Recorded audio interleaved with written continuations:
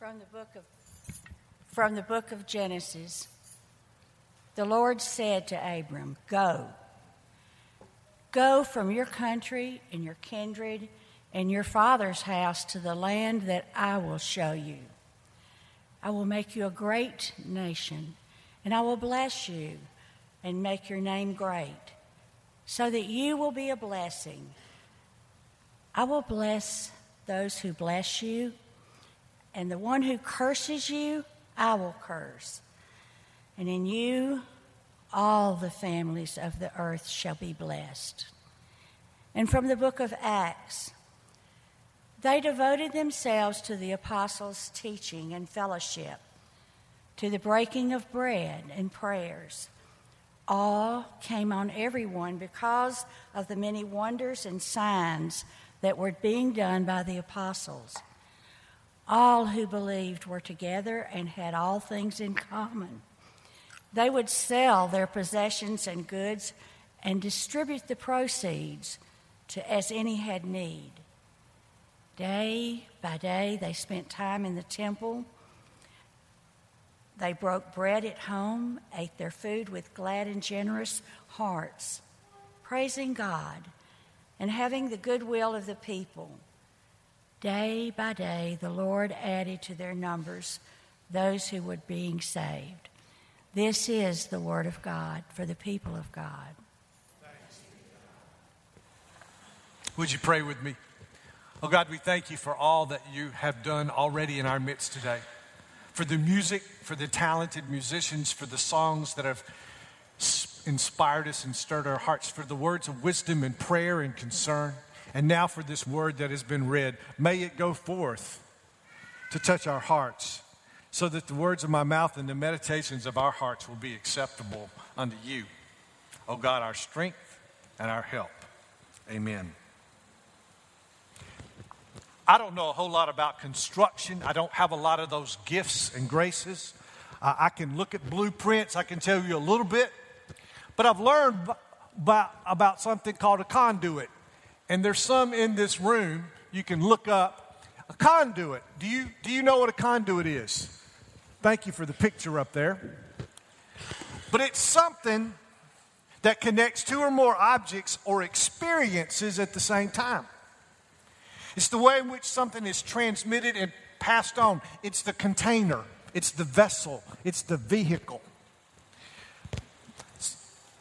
Now, a few years back, 10 years exactly, something happened to us called Katrina.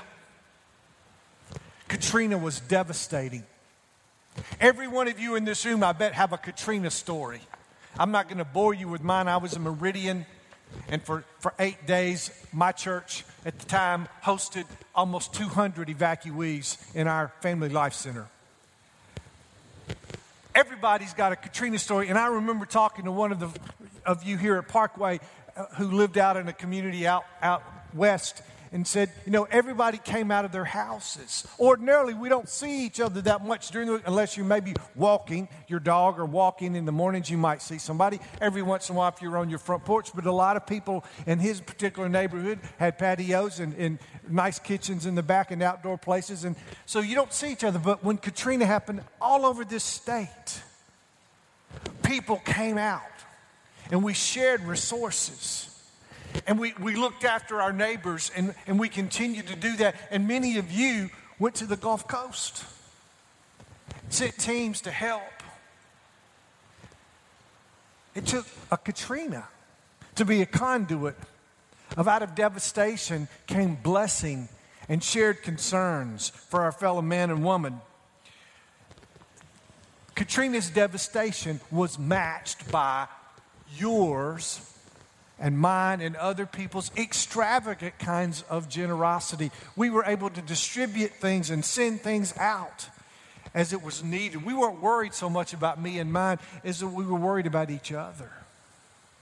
Well, I thought about that because it's also the week of the NBA Finals. And I don't watch NBA basketball that much, but I like to watch the finals. My boys and I have kind of gotten into the playoffs. And I grew up from the 1960s forward But I started thinking about a conduit.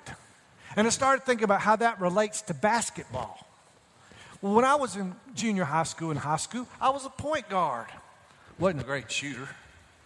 And I thought about some of the great point guards in the NBA over the past years. Irving Magic Johnson comes to mind. Bishop Swanson thinks he's like Irving Magic Johnson. He tells his grandchildren to call him Magic Swanson because he's 6'6".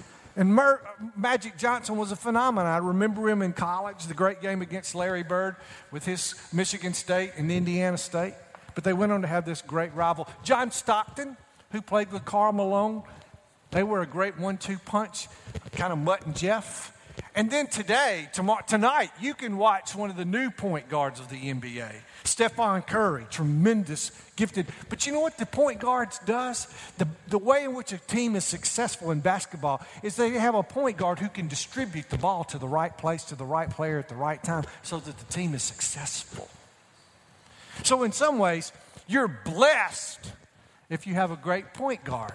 If they can shoot and score, that's a bonus. But if they know how to distribute and send and bless the team with open passes, we call them assists in basketball, then you have a great opportunity.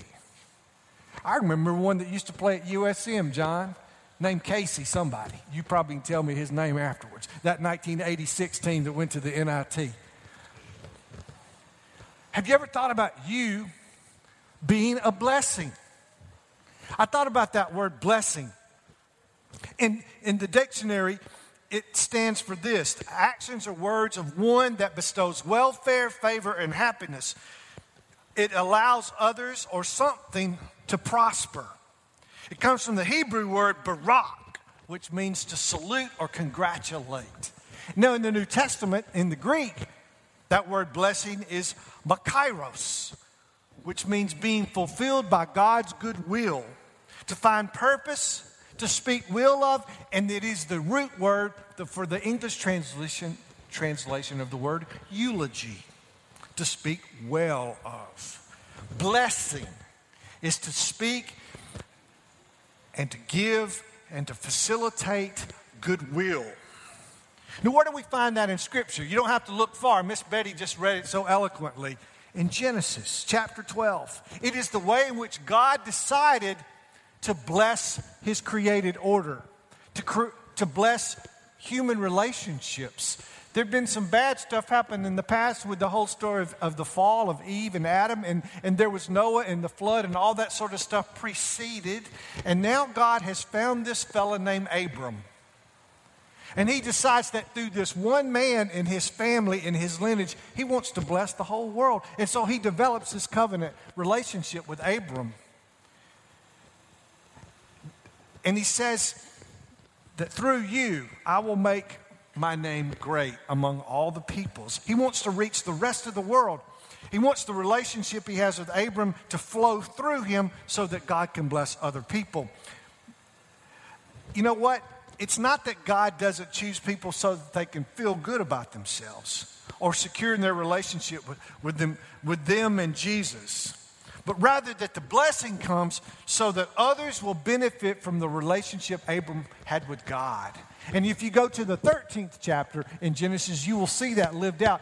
Abram and Sarah have a son named Lot, and they go down into exile to Egypt for a while, and then they come back to this beautiful valley. They have herds, they have wealth with them, and there's not enough land to support Lot's cattle and herds and Abram's cattle and herds. And so Abraham says, okay, you choose. You can choose the Jordan Valley or you can choose Canaan. And Abraham lets Lot go first. And Lot chooses this lush, green, gorgeous valley of the Jordan River where he knows his cattle and oxen and livestock can flourish. So Abraham gets to choose Canaan. And you know what happens? God comes to Abraham and says, because you've allowed Lot to be blessed, I'm going to bless you in Canaan. And as far as you can see, to the north, to the east, to the west, and to the south, as far as you can see, I will bless you and continue to make you great. Ultimately, in their old age, God gave Abram and Sarah a son. Lot was a son from another marriage. And through Sarah and Abram, this child was born, Isaac. And then he had sons, and there were 12 tribes that ultimately came forth to become the nation of that God had wanted to bless. And he wanted to bless them so that the whole world would know of his generosity and goodness. Now that's an Old Testament understanding of blessing. God working through an individual, and that individual's relationship with God spills out into generations to come. Go to the New Testament community. And again, what Miss Betty read a few minutes ago. It's the description and the values of the first century Christians. These were people who followed to dare and defy Caesar. We talked about Caesar last week. It's how the Christian community adopted the language of Caesar is Lord. No one can save you but Caesar. And they dared to be bold enough to say, no, there is another name above all names by which one can be saved. It is Jesus the Christ. These people believed that Jesus of Nazareth was the one that God had anointed to bring hope to the whole world. They acted with humble boldness in this risen Christ, who working through them, God would reclaim his dream for the world. They met in houses, as Miss Betty read just a second ago. They met in the temple courts. It would be like meeting out in our atrium outside the sanctuary worship places in the temple. They gathered there and they prayed together. They told stories about Jesus and his activity of doing good, and they praised God, and the Holy Spirit came upon them, and they made an incredible impact in the first century. They went about doing good just as they'd heard stories about Jesus doing good. You may remember in the Acts story, it hadn't been long after Pentecost, Peter and James and John are walking, and they get by a gate, and there's a beggar sitting there, and he offers them this cup, and they said, silver and gold have I not, but in the name of Jesus, rise up. God was working through these people. Luke describes the generosity among them.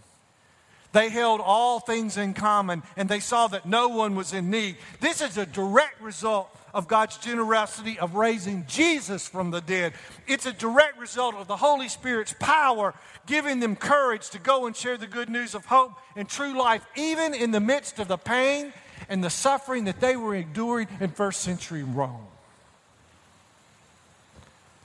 The blessing of those early followers was to raise the question to the people out in the community, who's the real Lord?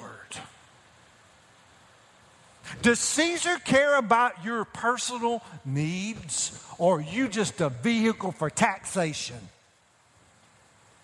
Do you hear me?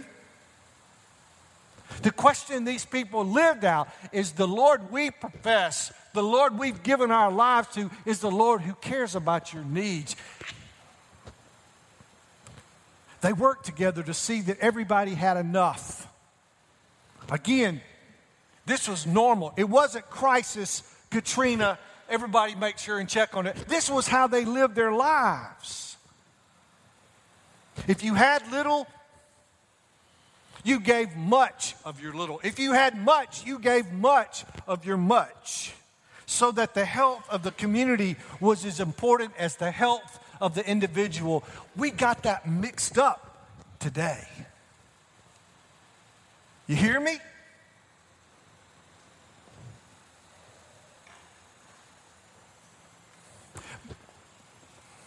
Rob Bell suggests that the resurrection and the impact of Pentecost was not some abstract idea. It was a concrete reality. Jesus was raised from the dead to bless those who would be a blessing. The best way I can say it in our 21st century language is they were called to pay it forward. You hear me? They were called to pay it forward so that others would be blessed and secure and have enough. So what does a blessing look like? Abraham was the conduit. Through him, God blessed the world, and through Israel and through Gentiles, they became blessings of expressing God's love by serving other people. Something else.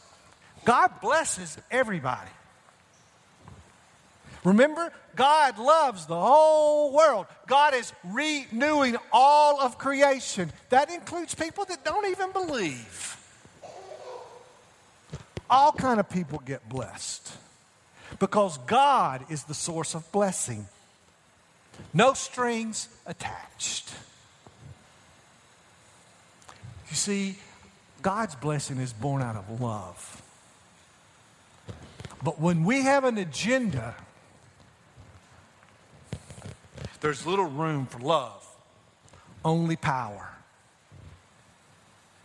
God's the ones whose love has the ability to change. And you and I can be the conduit with love that is laced with wisdom and intellect. There is a scripture Jesus uses, and we try to practice it around here when we're working with folk in this community. Be as wise as a serpent and gentle as a dove.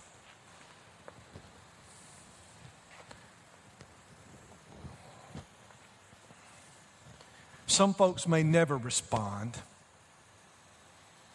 because there are circumstances in our lives that sometimes don't even feel like can ever be hurdled. Addiction is a overwhelming hurdle for some folk. Thank God for the open door.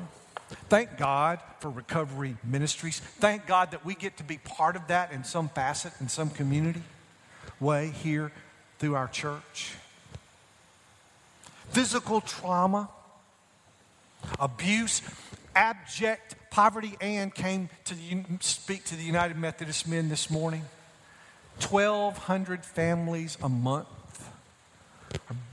need food through Edward Street, and that's just the ones that get to Edward Street. A lot of hurdles to overcome. There's violence and terror, domestic, community, and national. But that's the same world that our ancestors in this first century community lived in. And it was their bold humility that gave them hope that Christ was going with them and transforming them in their witness. For us to continue to infiltrate, I like that word, to infiltrate this community with the desire to love and serve is the best way to ensure God's continued blessing in our ministry. Think about Woodley. Some of you have heard some reports. The test scores keep going up over there because of the relationship that this church has had. But I need to tell you that we can't stop. And in fact, the money that we've used to send food home through the backpack ministry has run out. There's a place and a time for us to give, and maybe next Sunday we start that. We need to continue this summer so that food goes home to those children. We can't control everything, but we have the opportunity to continue being that conduit by which God uses. When school begins next year, they're going to need people to sit in the classroom to be tutors. They're going to need people to read and help teachers who don't have student aides and student teachers there to help them. There are continual opportunities right here around us in this neighborhood so that we can be a conduit of God's blessings. And I guarantee you, if you go and give anytime, God's going to bless you.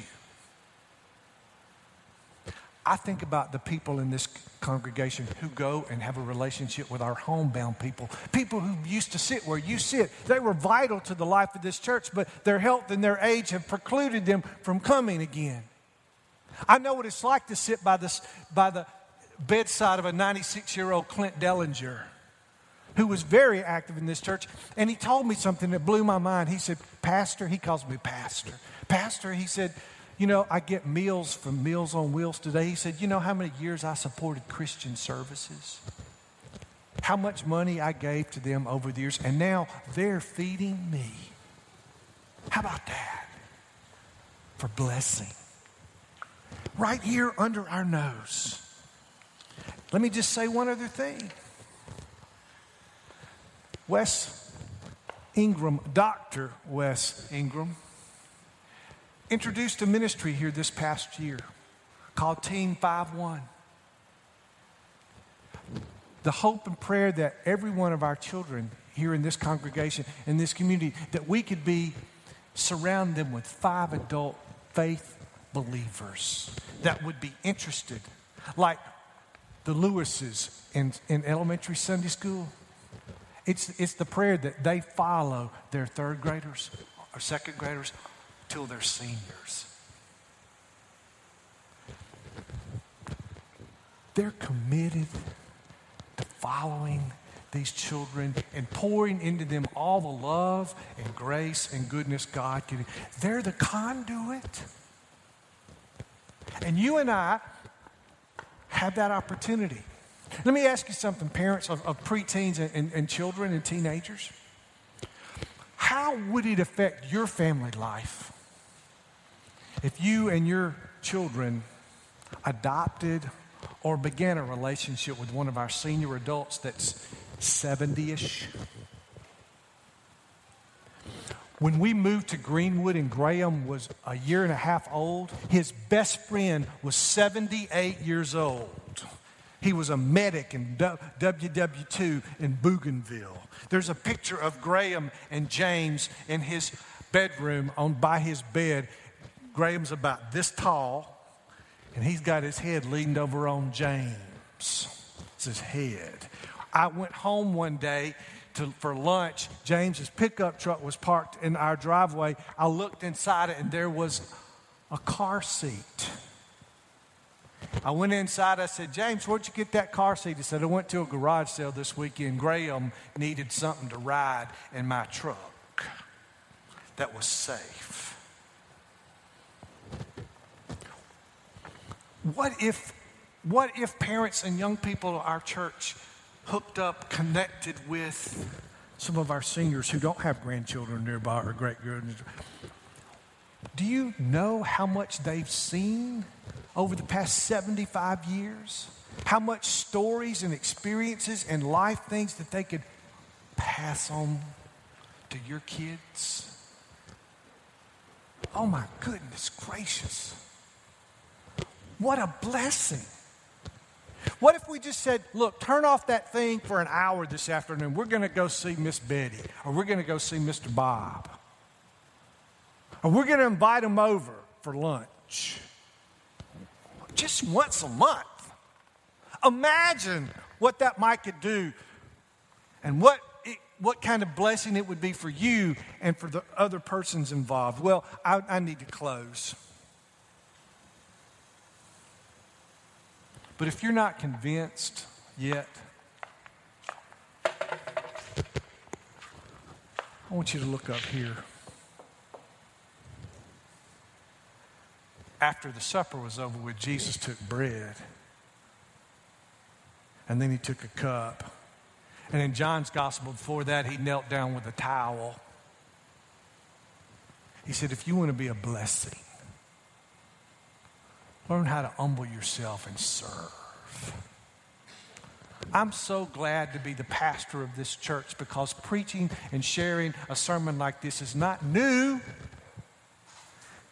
It's building on what's been here before and just reminding us that there are always new places and new people that God wants to love through people like you and me. In the name of the Father, and of the Son, and of the Holy Spirit. Amen. Would you pray with me while my friend David comes to join us and lead us in communion? Dear God, we thank you for the opportunity to be a blessing. So now let us be invited to this table through your grace and goodness and mercy to celebrate the blessings in our lives. Amen.